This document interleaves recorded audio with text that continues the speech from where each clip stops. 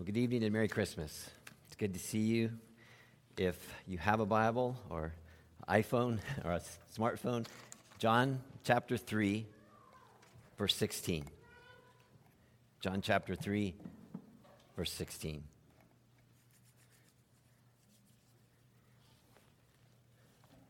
You probably noticed when you came in, there's lighters, so we'll all be lighting our own candles tonight. So if you haven't had an opportunity to get a lighter, there should be some in the middle basket there.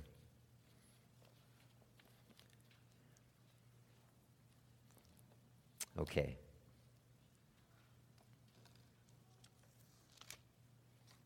For God so loved the world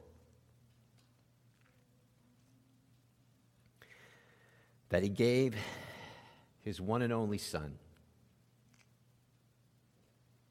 that whoever believes in him shall not perish, but have eternal life. Let's pray. God and Father, all year long, you've been so good to us. And on this night before Christmas, as your word is set before us to the praise of your glory, win every heart.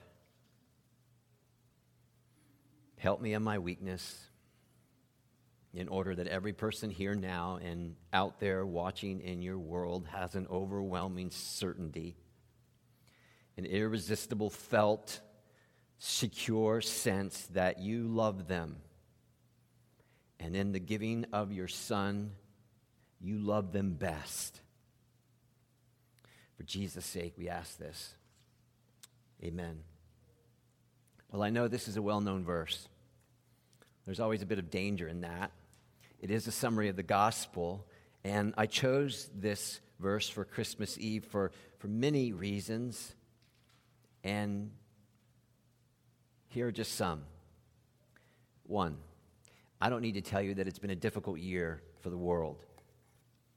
It's been difficult for parents and kids and students and teachers and doctors and nurses and employers and employees, those pregnant, sick, all the lonely people, our older citizens, the poor, those who have known loss, and those who are weak, those who govern over us, and those in any form of leadership at all. For just about everybody, this year in some way has been hard. It's been disheartening and sad. We have all done things we have never done before, and we have all had to think about things that we've never had to think about before. Because of this, if a person doesn't know God, they could surround this verse with skepticism. God, what God? He doesn't exist, because if he did exist, how in the world could we believe after this year that he loves the world? So I want us all to know exactly why God loves the world tonight. That's the first reason.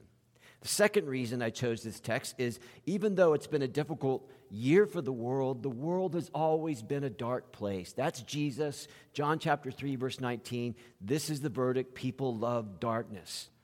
And yet God loves this dark world. So let's just be honest. We as humans, we can easily love parts of the world.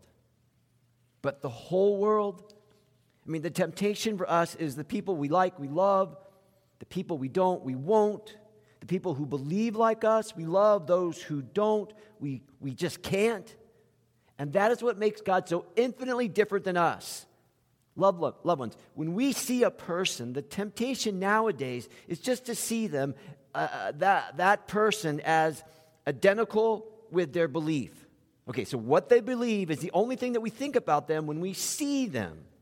What tribe, if you would, or social tribe they're in. Therefore, we are tempted to not see them as human beings made in the image of God, people who are loved by God, a truth which we can never violate. But we see them now as either conservative or liberal, attractive, unattractive, rich or poor, mask, no mask, defund, don't defund, open up, close up. Virus is really bad, virus is just like the flu. And on and on and on. But not God. God so loved the whole world, a world which loves darkness. Indeed, the text shows us that God sends his Son to suffer for it, meaning the Christmas story is not a story about power or revenge. It's the opposite. It's a story of weakness and love. It's the Son of God just laying it all out there and emptying himself, a slave to death. The Son of God dies at the hands of his enemies. A Savior enters the human race, not to be a hero, but to show us how we, the entire human race, although we love darkness, how valuable we are in his sight. So what this verse tells me is that in God's love that there is precise value to everyone, and we dare not minimize people who are different because of their beliefs. That's the second reason. The third reason why I chose this verse is I want this verse to come to you in some sense in the force of electric shock. To know you are loved by God this way is the greatest force in the entire universe. This is a relationship which is, if you would, calculated to thrill a person's heart.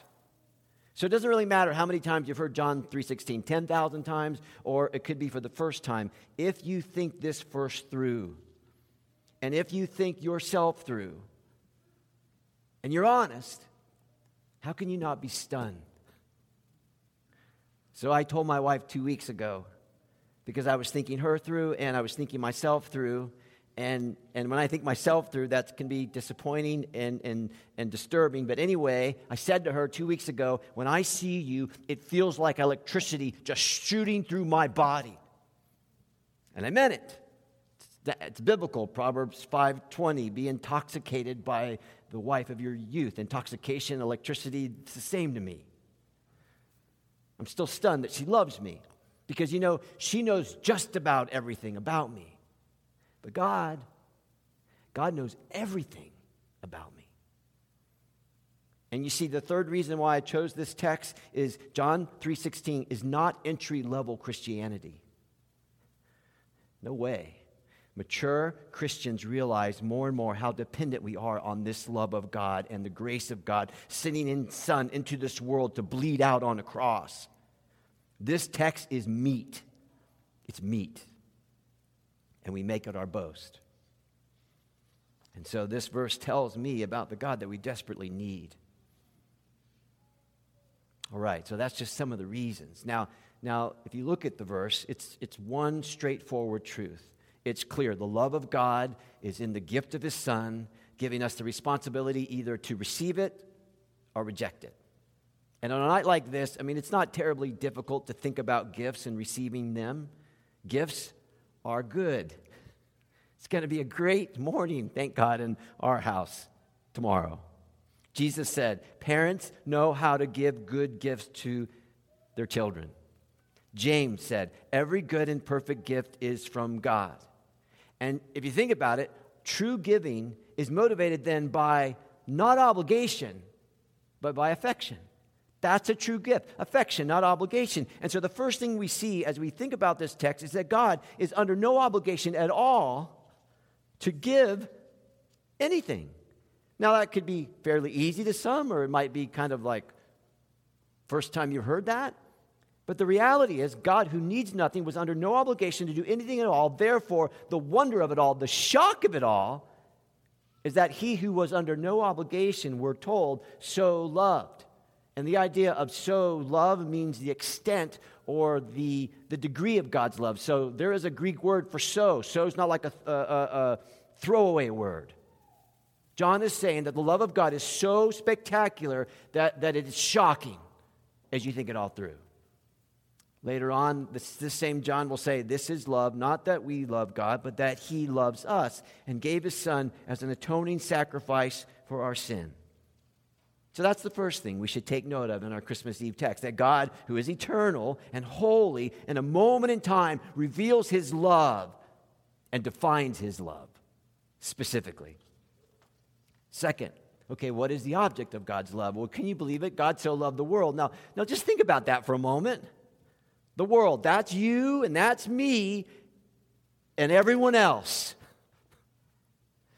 So let's be honest. It's hard for humans to love the whole world. It can be even hard for Christians.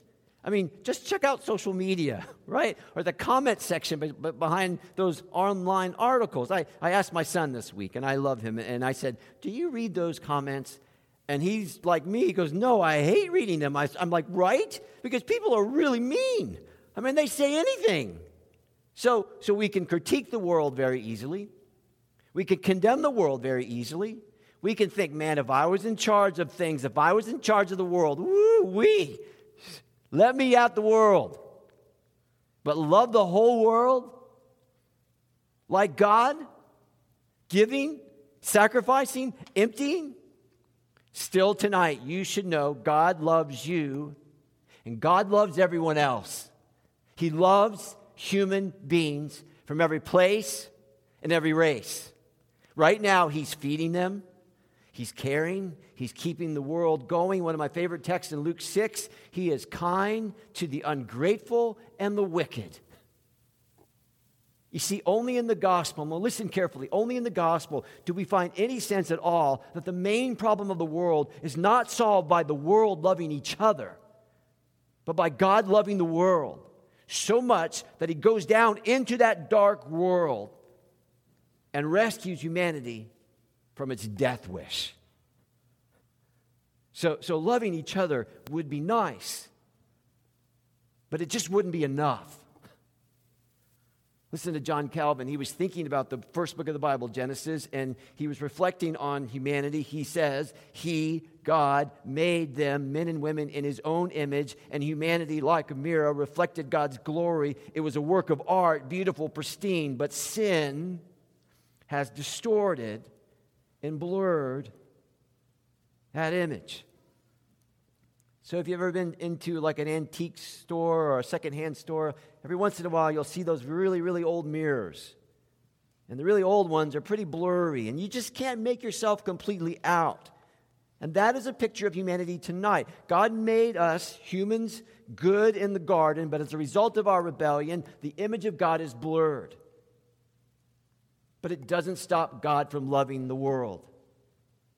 I have a song, kids, you'll like this. I have a song on my playlist. Nobody wants a broken toy. But God does. He absolutely loves broken things. And in His Son, He looks down on this blurred humanity. He looks down on a world hardened by sin, fueled by hatred, exposed to His judgment, that is in need of salvation. And still this world is the object of His love. He knows our need. To our weakness, He's no stranger. When I was a kid, I learned this song in Bible class. Wide, wide is the ocean. High as the heavens above. Deep, deep is as the deepest sea is my Savior's love. And then listen to the next line. This line is like shocking to me. I, though so unworthy, still am a child of His care, for His word teaches me that His love reaches me everywhere. Now, there might be people here, maybe out there, that when you hear this, you think something like, listen, God loves you only if you are worthy of His love. So you got to do right, and then the love comes down. Or God loves you if you do things to make Him happy, and the more you do, the more He'll love. Or God loves you, if you are just diehard religious person who's always trying your hardest, and the harder you try, He's just so pleased.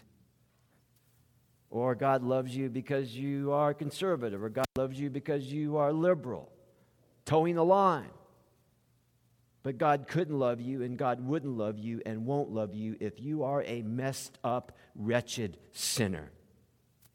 Now, I want you to listen to me. I want you to listen to this messed up, wretched sinner.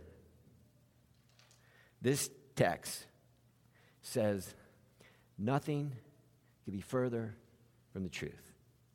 I, though so unworthy, still am a child of His care, for His word teaches me that His love reaches me everywhere. and it reaches everyone else. So you understand why the gospel is called good news. The only person who would be fighting any of this is the one who just cannot admit the depths of their sin. And all that does is reveal the heights of God's love. God so loved the world that he gave his Son. You see it there? The gift of his Son. This is the Bible. He who did not spare his own Son, but gave himself up for us all. Pointing to the death of Jesus. Another, God sent his own Son to be a sin offering.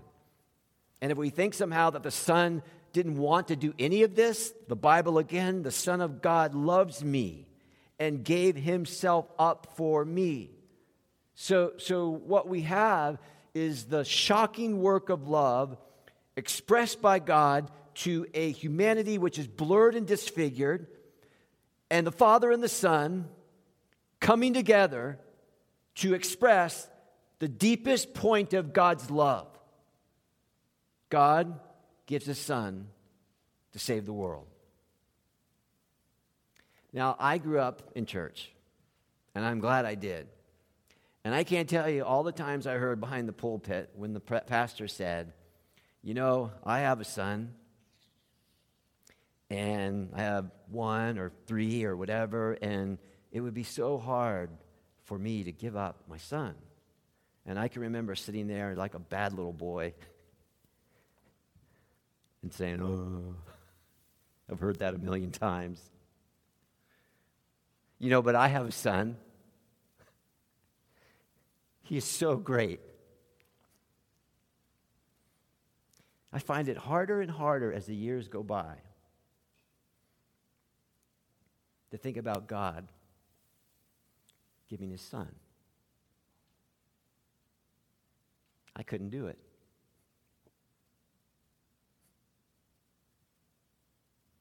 God so loved the world that he gave his one and only Son. And there's only one stress point in this whole verse. John puts the responsibility for the listener. Believe or don't believe. That's it. Believe. Whoever believes or don't believe. That's important for 2 reasons, and this will close. 1, although it doesn't seem like it these days, Christianity is principally the language of substitution, of God in the person of his Son taking our place on the cross. Christianity is not primarily the language of morals. To believe that we gain God's love and acceptance by being good, that is the central lie of every other religion. God is not saying here, if I will love you if you love me enough. Ever. Ever. Before Christian or after Christian. And God is not presented here as a parent saying, eat all your vegetables and turn down that music in 1,000 different ways. He's not.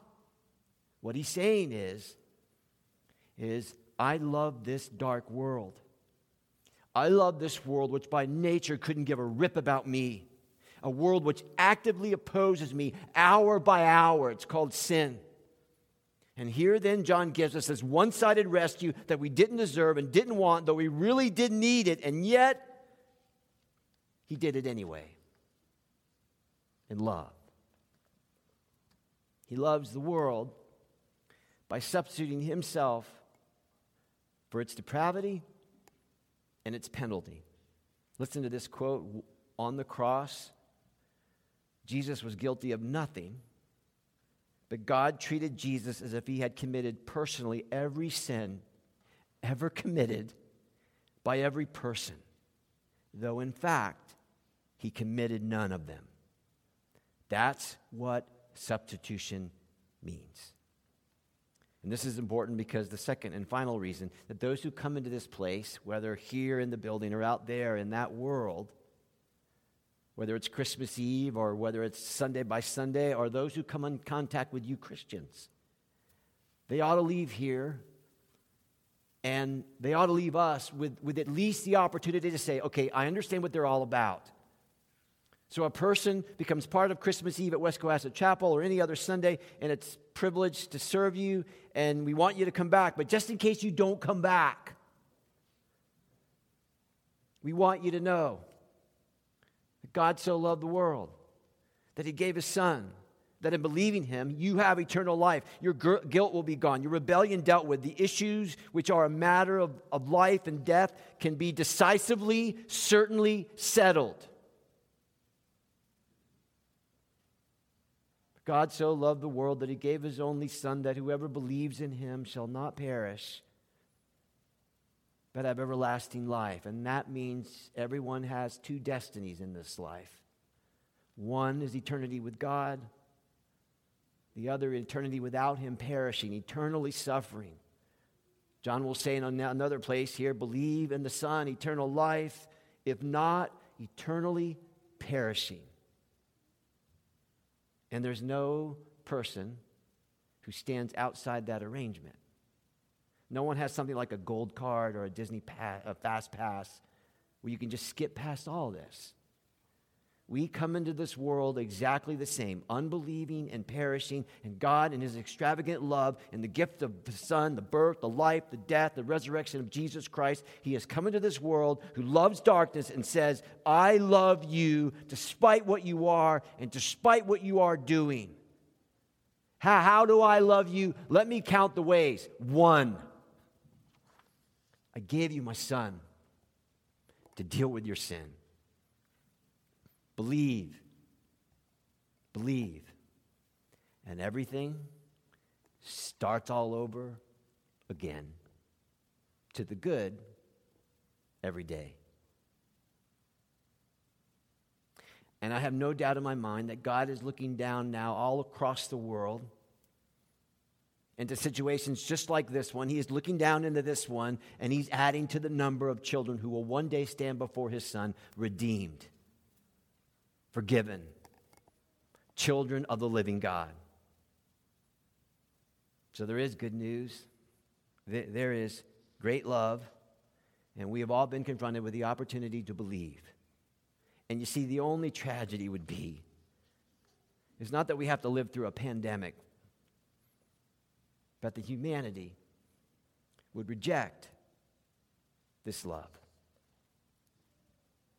Whoever believes in the Son has eternal life, but whoever rejects the Son will not see life, for God's wrath remains on them. 2 things. To be loved by God is the greatest thing in the universe. Isn't it? To be loved by God is the greatest thing in the universe. Listen to Richard Baxter. Is it a small thing in your eyes to be loved by God? To be the child, the spouse, the love, the delight of the King of glory? Christian, believe this and think about it. You will be eternally embraced in the arms of the love which was from everlasting and will extend to everlasting, of the love which brought the Son of God's love from heaven to earth, from earth to the cross, from the cross to the grave, from the grave to glory, that love which was weary for you and hungry and tempted and scorned and scourged, buffeted, spat upon, crucified, pierced, which fasted, prayed, taught, healed, wept, sweat, bled, died. That love will eternally embrace you. Amen. Thank you for your attention. Let's bow as we prepare to sing Silent Night together. Father, the simplest thing to say is there is no love like your love. There is no love like your love. And I plead with you that people here and people that are watching, whenever they are watching, will understand it, will embrace it, and believe. For Jesus' sake, we ask these things. Amen.